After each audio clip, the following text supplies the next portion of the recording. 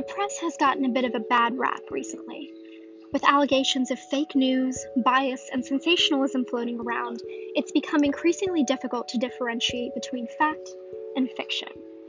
A recent analysis by NPR found that articles from politically charged news outlets, such as the Daily Wire, received far more engagement on social media than articles from legacy news outlets, such as the New York Times. The psychology behind confirmation bias dictates that people tend to favor perspectives, posts, and articles that align with the beliefs they already hold. So that begs the question, what role does investigative journalism play in today's world? In other words, how can journalists introduce the public to new, unpleasant facts about social injustices that need to be addressed? My name is Ria Donge. In this episode of Let's Talk Reform, Antoinette Charles and I sit down with Nicole Lewis, a staff writer for the Marshall Project, to discuss the role of investigative journalists in holding power accountable, especially when it comes to the American incarceration system and the COVID-19 pandemic.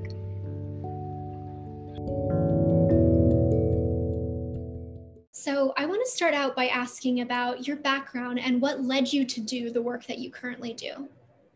So my first job out of college, actually many years ago now, was as a community organizer. I was really interested in joining with a group of people who were interested in finding ways to bring about more racial and economic justice. And so for several years, that is what I did in New York City. And midway in a few years into that work, I had the opportunity to actually write a short book about my efforts. And so in particular, I was working with people of color who had, earned or inherited wealth. So it's kind of like an inverse model of a lot of community organizing. So I was working with people who actually had wealth and privilege but understood about how much inequality was here. So we were working with them to help them sort of leverage that privilege, give money away, really support grassroots organizing efforts on the ground. So a lot of those kinds of more grassroots works and organizations don't get funded by traditional philanthropy. So it's a place where individual donors can be very, very influential. And so I had an opportunity to kind of just talk to everyone that I was organizing, theorize, do interviews, and then just write out a theory of change, to write a story about how we do our work, why it matters, what's at stake, what's important. And the thing that I very quickly realized is that I was both better at the writing and reporting part, and that the written word, right, once the book came out and we were able to talk about it, that the written word had the same power and potential to reach a large community of people, to get them thinking about an issue, to change their minds, right, to start a conversation, that it was a huge tool, right, for the same kinds of advocacy things that I was already doing. And so that was the moment where I said, okay, I should probably really go into journalism and I'm more comfortable there. And I think it could kind of do the same thing. And so fast forward, many number of years, I went to grad school and I started at the Washington Post, which was a great experience, but I knew that I always wanted to kind of come back to those roots, right? To the very work that I started when I was 21 and trying to make change in the world. That was what was really spoke to me as a person. And so there are definitely journalism organizations out there that do work like the Marshall Project, right? So Marshall Project was high on my list. I was they're doing great work. They're directly engaged in an unjust system. They openly state, are very clear about how that system has huge racial biases in it. It obviously has huge economic biases in it, right? And so I thought, okay, this seems like a very good, very natural fit. And I got really lucky. And at first it was sort of just a general staff writer, someone who kind of come in and write about any issue that they found interesting. This is my fourth year with the organization. And so over time, I've really developed more of a focus and expertise, really thinking about, the issues on the inside that directly impact, currently incarcerated people. So a lot of that might look like writing about conditions and when there was a strike, right? I wrote about that. And then some of the other part of my work is about felony disenfranchisement. So it's sort of, a lot of two very different things. But I've spent a great deal of this past year, obviously writing about the pandemic behind bars and really trying to understand what it is meant for incarcerated people, what it's meant for their families. And it's just, yeah, it's very fulfilling. It's hard work, but it really kind of takes me back to that like hopeful, idealistic 20-something that said, community organizing, that's the sort of way to go. Wow, it's very profound to just hear about someone as yourself speaking about the economic aspect of it, because I feel like it tends to be left out. Even within our own community, there's a lot of opportunities for us to be able to go back and utilize the influence that we have, whether it's education, whether it's our own finances to help support these grassroots efforts. But kind of going into what you were talking about in felony disenfranchisement, for our followers and our listeners who don't necessarily understand what that is, do you mind sharing what that is and the work that you did that was profound to you? Absolutely. So yes, so felony disenfranchisement refers to the set of laws, different in every state that for the most part bar people with felony convictions from voting. So we have this idea for the most part that, if you commit a crime and it's a felony and you go to prison and you're going to do some prison time, you cannot vote. And the history of these laws are pretty mixed. So in some places, they started as early as like post-revolutionary America, where the notion was like, you violated the social contract and therefore you're like banished from social life, right? So that for sure was happening in some places. But in other states, this was a direct assault on Black people's political power. So these are laws that cropped up mostly in the South after the Civil War and during, after Reconstruction ended and during this period of Jim Crow, like this huge period of racial reckoning, racial backlash, right, to progress. And so my work has really focused on the fact that actually many of these laws are changing now. So many states are kind of rethinking this connection that's based on, incredible work from people on the ground who are saying like, why do we keep doing this? We can clearly see that the law was racist in its intent, that like truly segregationist senators, in their states were like standing up and saying, we need to do something about all these Black people voting. And so it started to sort of fall out of favor a little bit. And so many states have expanded the franchise mostly to people who are out of prison. So they're either on probation or parole. Some states, right, some advocates are like pushing to get felony disenfranchisement laws completely struck down so that people in prison can vote as well. So one such case is Washington, D.C. has actually succeeded in this. So they join Maine and Vermont, which are the only two states in which everyone in prison can vote. In many other places, some people can, kind of depending on the crimes, depending on the law. So that's the sort of scope. And so the work that's been really meaningful to me in that arena is right before the pandemic actually kind of coincided with the pandemic happening. We released a political poll of about 8,000 currently incarcerated people. So we built up a tool that allowed us to kind of ask them questions about their political views to understand, who would they vote for in the election? What kinds of issues matter to them? And I just think it was incredible because for the most part, this community is overlooked. Like nobody cares about what their politics are. They're in prison, they can't vote. But we know most people come home after prison. Like the majority of people are not going to be there for the rest of their life.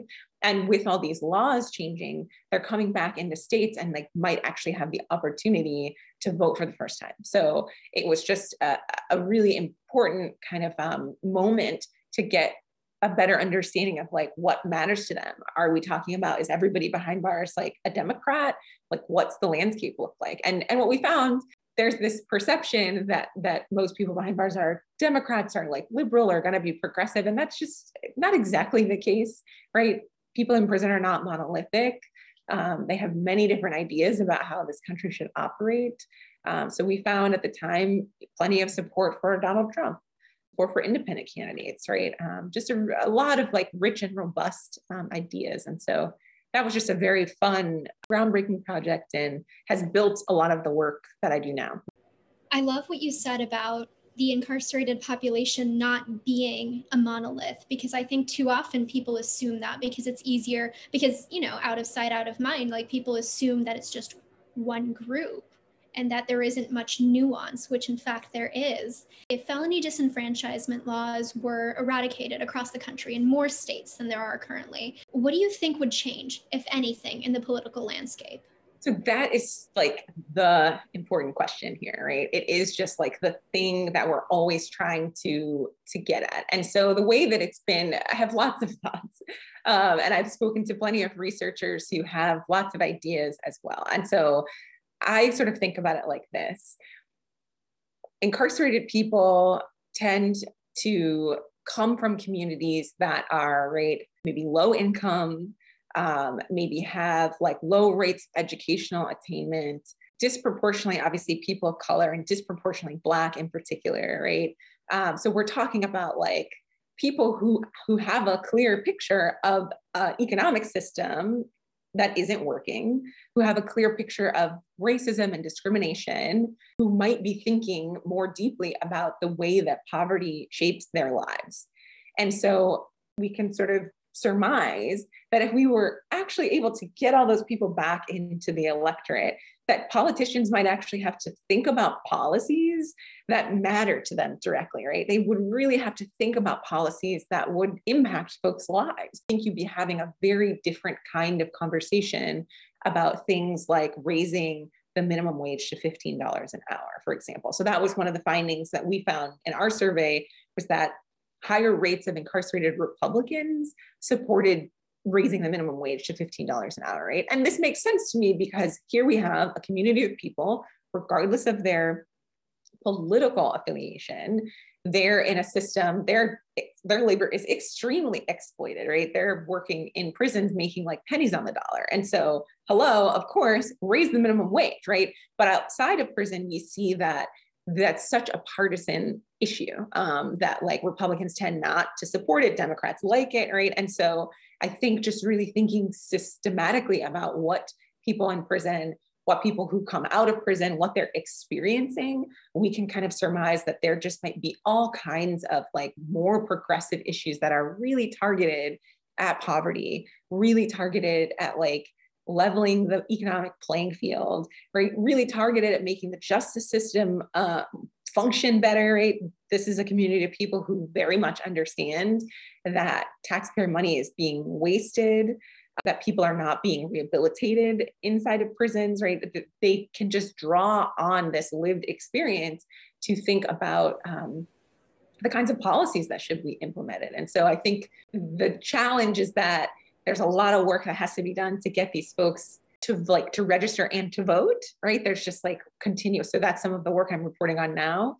But I think that generally gives you a picture of like how things could change. Felony disenfranchisement laws disproportionately affect Black people, right? Not just the broad community of people of color, but Black people in particular. And so I think, again, there's a whole host of issues that might be more relevant to Black people's lives, that if they could vote in big numbers and felt that there was that agency, right, politicians would really have to take those things seriously. Like we might be having a different conversation about policing if a voting block of Black people and justice involved Black people were able to get to the polls. And in some ways, it sounds like a lot of the ideological viewpoints that would come from all of these new people entering the electorate would sort of bridge the gaps between on a lot of bipartisan issues. So, I mean, you mentioned the minimum wage as one. Another one would be perhaps justice-related policies. Absolutely. There's a segment of the conservative community, right? The sort of libertarian portion of it that really wants government kind of like out of their business. They're really proponents for small government, right? So that's sort of like a more conservative ideology. Now imagine if you're an incarcerated person, the government has intervened on your life in major ways, right? The court system, the police, the prison system, the jail system, your whole life has been sort of bound up by the government directly taking away and messing with your sense of liberty and autonomy. And so I think there's big questions about how then would incarcerated people kind of interpret some policies that are seeking to like limit the government's influence on our lives. I think some of those things actually could be slightly more progressive than the traditional conservative like modeling. So there's a tension there. It's not so cut and dry. Like if you want to make an argument about limiting police's role in people's lives, well, in some ways it's a little libertarian, right? It's like, but it also has like profound impact on poor people's lives, on Black people's lives, on, Latino people's lives. Like it could really make a difference. So I think it's interesting. Like it's not cut and dry at all. So how do we move toward making this the norm for more states, not just Maine, Vermont, DC, but in other places in the United States? So I think that's where my work really comes in, right? Of just being a journalist, being someone who is thinking about these issues all the time, trying to find ways to explain things that might be kind of complicated to, the general public, right? So like maybe people don't even know what felony disenfranchisement laws are in the first place. And so it's my job to kind of think about how do we explain it? How do we make it digestible? And then I'm also always thinking about like, what's important for people to know, right? What's changing? What have states figured out? What has DC figured out? How is it going? Like it's sort of my job, I think of my role as the person who's seeking out that information and then turning it out in a way that people can latch onto, that people can understand, that might change people's minds. It might make them have additional questions. It might show them the power, right? Maybe people just didn't even know that a lot of their disenfranchisement laws were based in the Jim Crow era, because most of us don't get taught that in our history classes. We just don't, right? And so maybe they don't like that idea at all and they will want to change it. And so I think that journalism really has the power to kind of unearth just important issues, to raise them up, to bring them out, and just to kind of get people kind of talking and thinking about how things could be different, and also to give people kind of concrete ideas from places where things have changed. So I'm working on a story now that's all about what organizers were able to do in the 2020 election to get people who are formerly incarcerated registered, right? And so I think like, great, so this is my job to highlight kind of the best practices in particular states, to say, here's what worked really well, or here's what didn't work. And so those other states can kind of take that information and say, okay, maybe we'll try this too. It's really interesting that within our country and the different states that we have, no one has laws that are exactly the same. And there's just a lot of confusion and not so much of crosstalk between each other in terms of, who's doing what. So I really do appreciate the fact that you're elevating the voices of the people who are doing their job correctly and doing a really good job at like making sure that people who are disenfranchised and the imprisoned are getting the support that they need to vote and kind of just get back into society and doing things of societal norms. In terms of the projects that you're working on now and the paper that you're working on now, what were some of the things that you found out were actually good with this past election and just the initiatives that they were doing that really did help support people getting back into society? I would say the biggest thing that we found is states that were able to get the corrections department, probation and parole to cooperate with them had a much easier job. And so in particular, what I mean by that is most states change the laws, but if they don't notify people that the law has changed, right, people just go on believing that their felony conviction means that they can't vote. And so this is a place where implementation of the law becomes so important.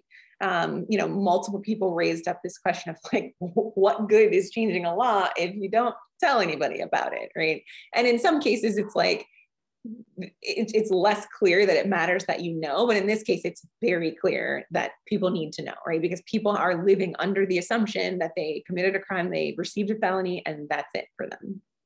So states that were able to really get the corrections department, probation and parole to notify people had a much easier job, right? They were just able to kind of hit the ground running, to know that people had at least some basis of understanding the legal changes, and then they could make a bigger case for why this matters.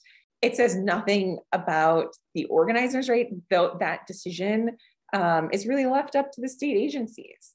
They were not required in any of the states that we looked at to notify anybody. So they could just drag their feet if they weren't interested, if they don't support it. And imagine for them, in some cases, many of those officials are not elected. So like person who oversees the correction board, that's not an elected position, but sheriffs are and district attorneys are. And so I think there could be some fear that if you tell people that they can vote and then they take the opportunity to vote, that they might shift the balance of power because they've been interacting with your agency. You know, they understand how it works. And so I think that that's why you see some of this, some limited cooperation. And then other than that, organizers really had to get very creative. Unfortunately, right, the election also coincided with the pandemic. So it meant that they couldn't really meet people in person. They couldn't do door knocking. And so they're really hopeful that they're able to do that this time around. So to go into like high incarceration neighborhoods and kind of find people and build trust. I think they're also hoping to like slow the process down a little bit. So in the run up to 2020, in the pandemic, like a lot of places didn't have a lot of time. They didn't have the time that they wanted to be able to sit with people. This work is mostly led by formerly incarcerated people as well. And so they understand, you know, very personally how hard the experience of incarceration is, like how much trauma or baggage, as they said, kind of comes out of there. And so they all wanted to kind of just be able to take their time as they engage with people, get to know them, or really just make the case, see them as human, as opposed to some sort of, you know, rushed, like, go register, it's so important. And so I think they're really hoping to kind of take that time, build those relationships, meet people in person. 2020 certainly had plenty of elections that were consequential to them, but the midterms often have even more because it's a lot of local races, it's sheriffs, it's district attorneys, it's judges, right?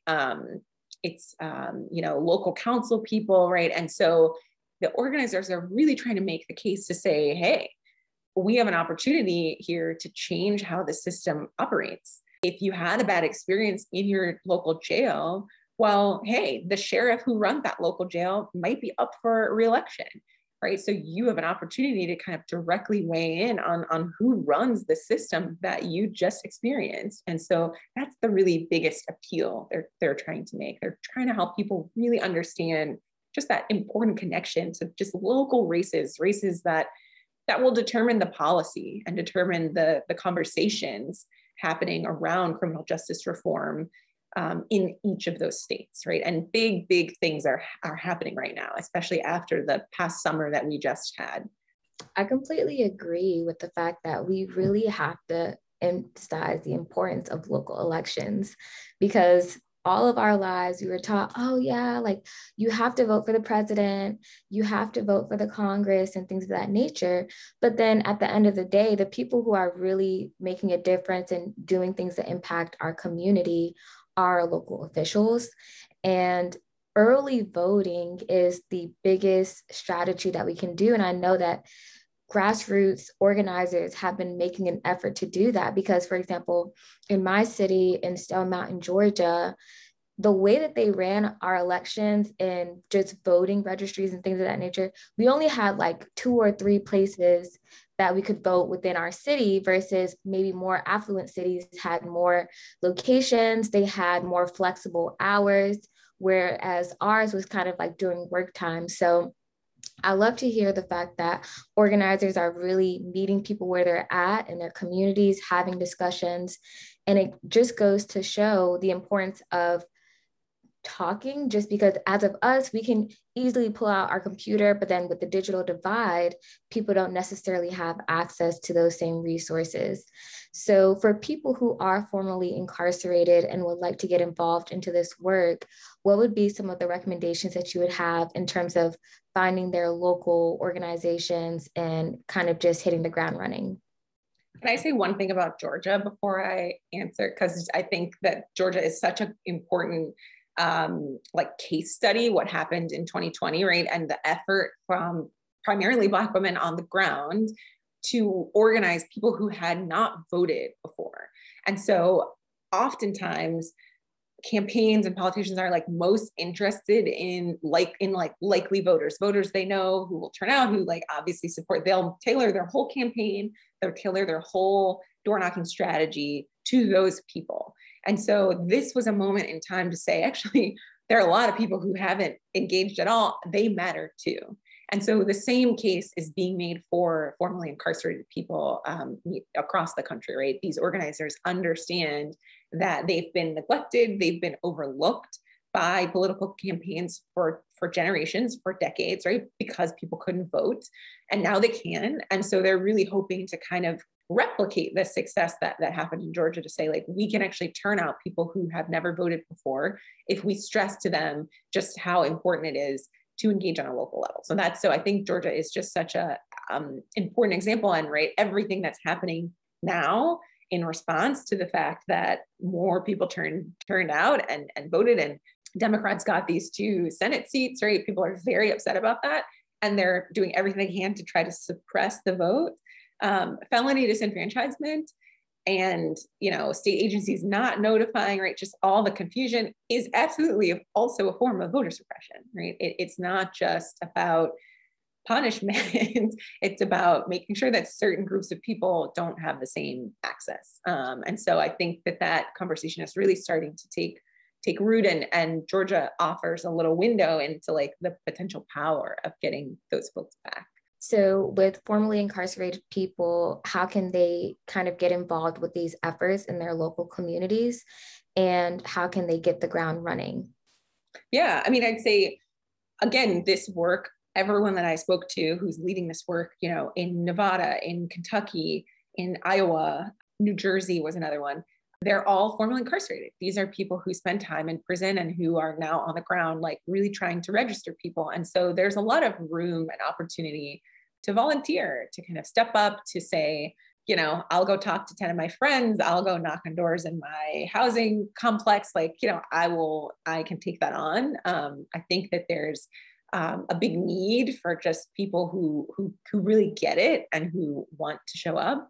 And so, find the local community organization that's trying to do this work, and just, you can ask them like, how can I help? In some cases, for the most part, everyone who's leading the organizing is also being paid to do it. So I'd say seek out those opportunities, seek out the organizations, seek out the sort of more mainstream voting organizations like the NAACP or League of Women Voters, or any kind of get out the vote effort wherever they are, because those organizations kind of need to understand the complexity of the felony disenfranchisement laws and the changes as well. And so they could benefit by having formerly incarcerated people who are interested in this do direct outreach. That could make things go a lot better. How they can hit the ground running. I mean, if I can just plug the Marshall Project for a moment, I'm constantly reporting on these issues and publishing stories about them. And many of those stories wind up in a magazine that we have that's called News Inside. News Inside was created by a man named Lawrence Bartley, who is formerly incarcerated himself and had this, knows firsthand of just like how little information gets into prisons. And so he decided to come to the Marshall Project and make a magazine to give back to all the people, right, that he left behind, all the relationships that were still there and the people who are still there. And so it features a lot of the work that Marshall Project reporters do. It's very tailored to their, incarcerated people's like specific needs. We've put in explainers about the COVID and the vaccine, and right, we're really just thinking about like what information is useful to people on the inside. But a lot of the work around voting politics, right, the survey, it was all facilitated by News Inside. And so you can contact us, right, there's contact information on the website about how to get on a subscription list. If you're a family member, you can contact us to figure out how you can send it to someone in prison, right? I mean, I'd say like, that's sort of the best way that I can think of at this point, of like in keeping yourself informed, engaging, right, coming up with questions. And then of course, right, in some of those articles, the organizations doing the work are listed and they're named. And so then you come out and you like You're like, oh, I want to get in touch with New Jersey Institute for Social Justice because I saw their work, in this piece about voting rights, and there it seems like they're doing good stuff. And so I think News Inside is just a really fantastic resource. That's really awesome. And thank you again for all of the great work that you're doing with the Marshall Project. So you brought up COVID, and I'm interested to know because you recently, I think last month, published a piece on the impact of COVID-19 in prisons and people's experiences with that based on a survey done by the Marshall Project. So how has COVID-19 impacted prisons, and especially people who have been incarcerated differently from people who have not? Yeah, I mean, the pandemic has been very devastating for people behind bars. Every week we update what we call our COVID tracker that takes a look at the number of cases behind bars.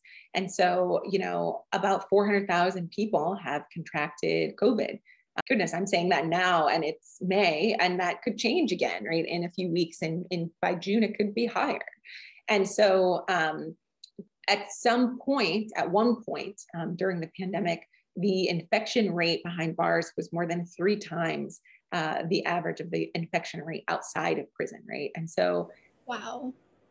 Yeah, I mean, it just really devastating. It just goes to show you, right? And this is something that, like, in some ways, we at the Marshall Project and many other organizations I know just really could anticipate, right? Because we're talking about a highly contagious airborne virus inside of a setting in which people cannot social distance.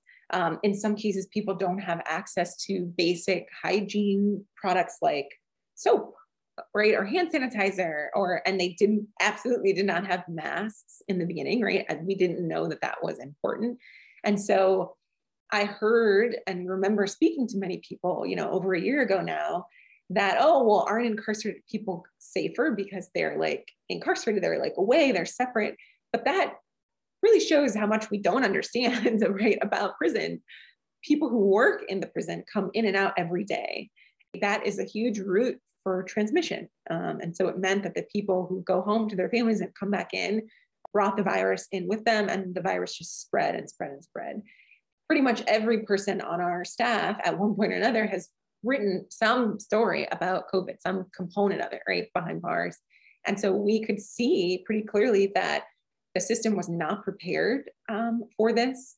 There were many policy-based missteps, right? In some cases, it was as simple as just not testing enough people, just not testing. It's tricky because at the start of the pandemic, there just weren't tests available. And so people who were very, very sick were being tested. But at a certain point that changed, and some facilities still never did widespread testing. We heard reports of people being put in, quarantines with multiple people, and then someone would test positive and then they'd have to start the quarantine all over again, right? People were still being transferred between facilities. People were still allowed to come into prisons from the jail system, right? There are just a whole host of things that really exacerbated the outbreak. And maybe one of the biggest ones is we really thought at the start, we had this question of, well, maybe, right, in order to keep people safe, this could be a moment in which the facilities speed up the release of people who are close to getting out, who are no longer a threat, who are sick and in large numbers.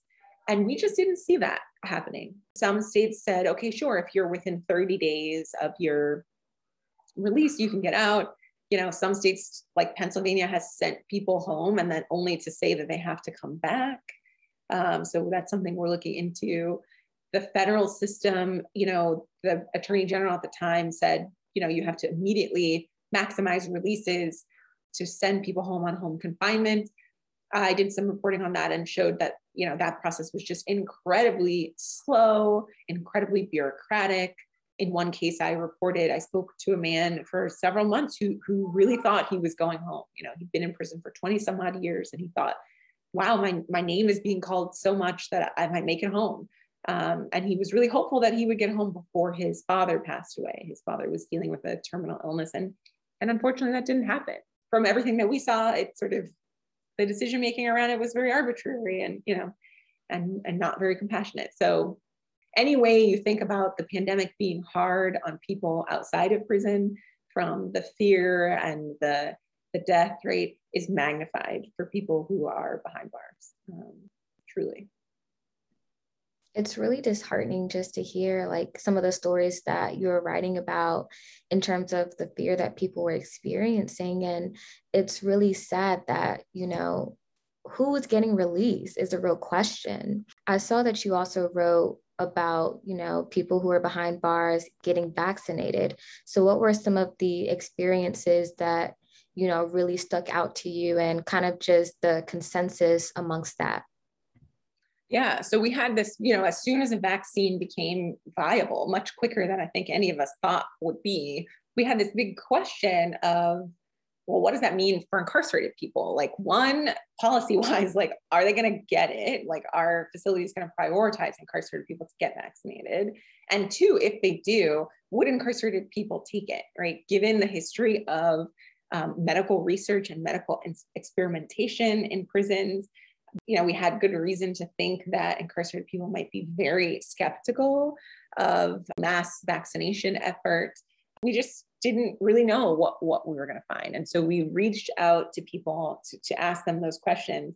And by and large, I'd say the top line finding was that the year of living in prison during a pandemic has been so hard for so many people that they were very interested in the vaccine, right? That the vaccine was being seen as like a potential way that they could maybe see their loved ones again after having like a year of prison visits shut down, that maybe they could get out of lockdown, maybe they would, you know, be able to have programming again, right? So there was just this optimism that, okay, if we're all vaccinated, like maybe we can get things back to normal. That was one of the big ideas that we turned up. And I will say, however, that does not mean that there was no hesitancy, right? No questions, no fears about the vaccine itself. It doesn't mean that everyone who was like, maybe this would happen is going to get vaccinated, right? People also expressed an overwhelming distrust of the medical system, right? Of the nurses and the doctors and just the staff that they interact with on a regular basis. One guy I spoke to, and who I'm still in good contact with, James Ellis, who's incarcerated in Ohio, was saying that the way the officers treat him, it's like they treat him like he's subhuman. And so it makes him feel like, how would these people who treat me like this, like they're not going to give me a life-saving vaccine, right? Like he doesn't buy it. It's like good reason, right, for him to be skeptical there. And so it's a sort of complex view of like, we are hopeful about this thing, but like, we don't trust the staff to maybe administer it to us. And they've just had such bad experiences. And so that's kind of what the survey turned up. What we know at this point is that a little less than half of the incarcerated population across the country has been vaccinated. We've been keeping tabs on this as well.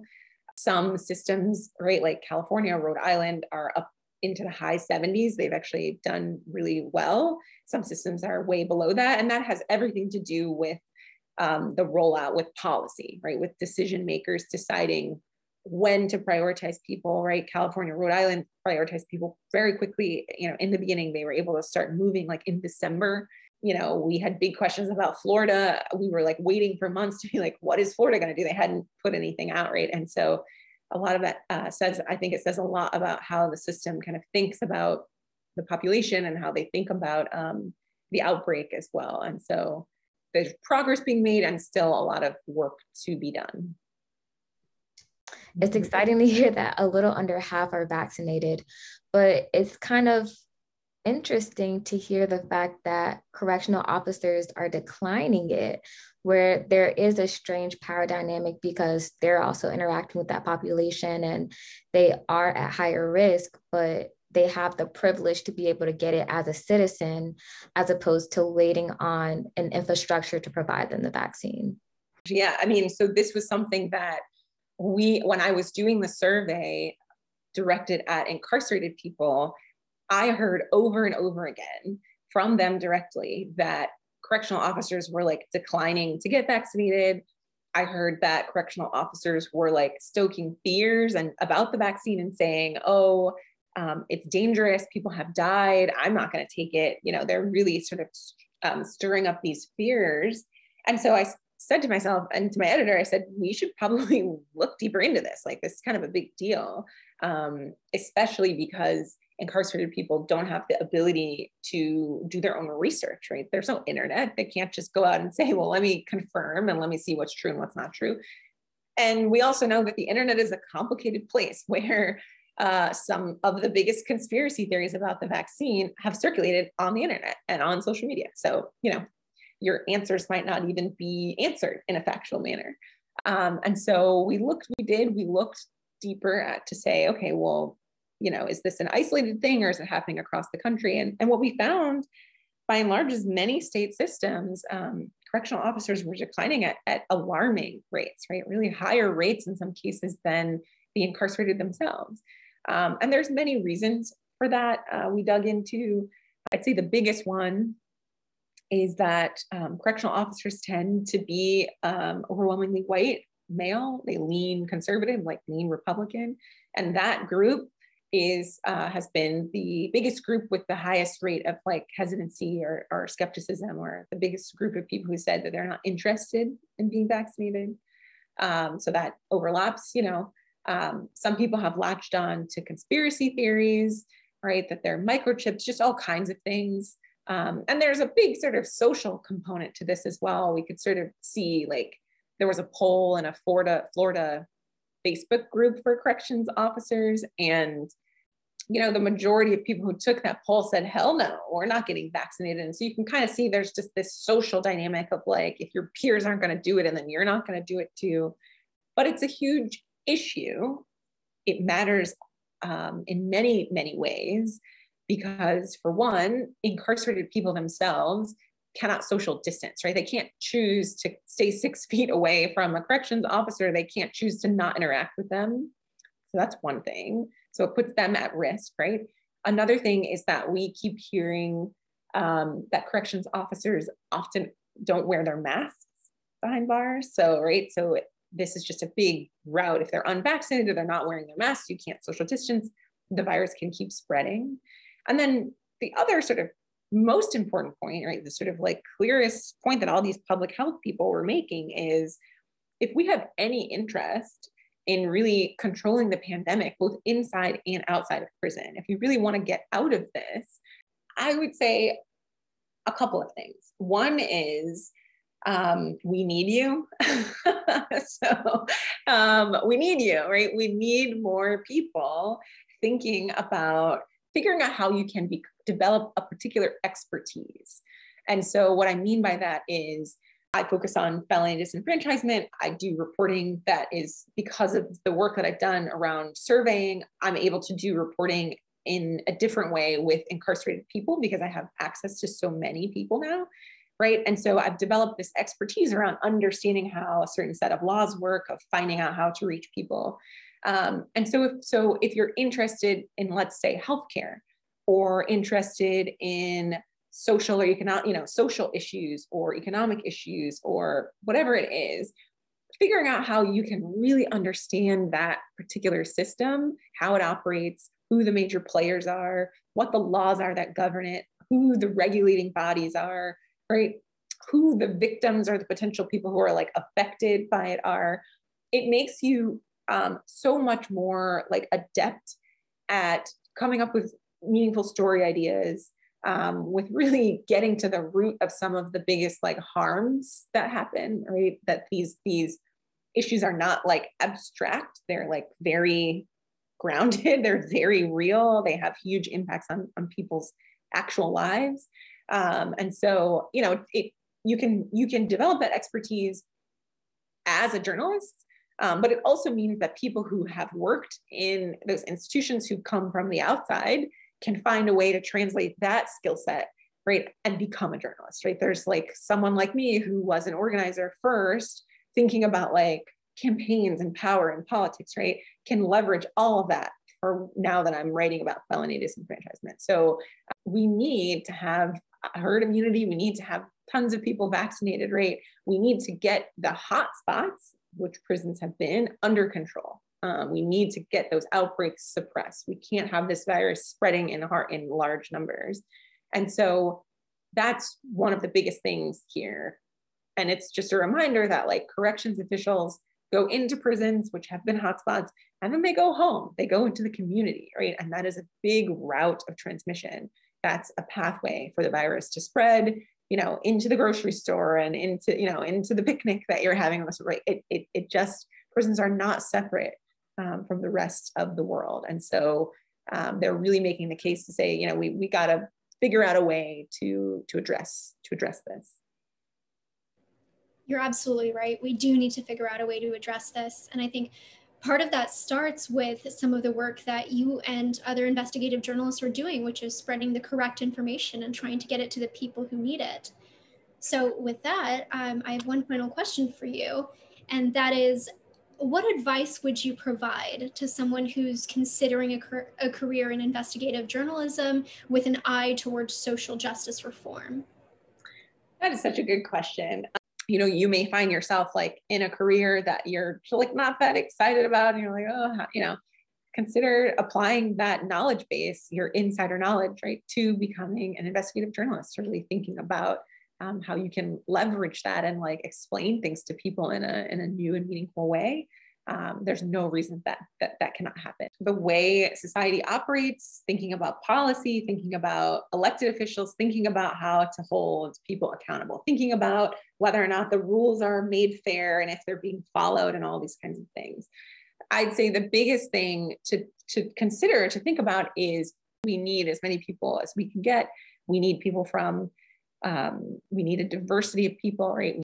This industry and our work in particular is like overwhelmingly concentrated on the East Coast and on the West Coast, right? And so we need people who come from the South and who grew up in poverty and, are the first in their families to go to college, like, because that personal experience, right? That understanding of how systems work in your own life allows you to tell much better stories. And it allows you to think about like a much more diverse community of people, right? To tailor your stories that way. So that's what I would say.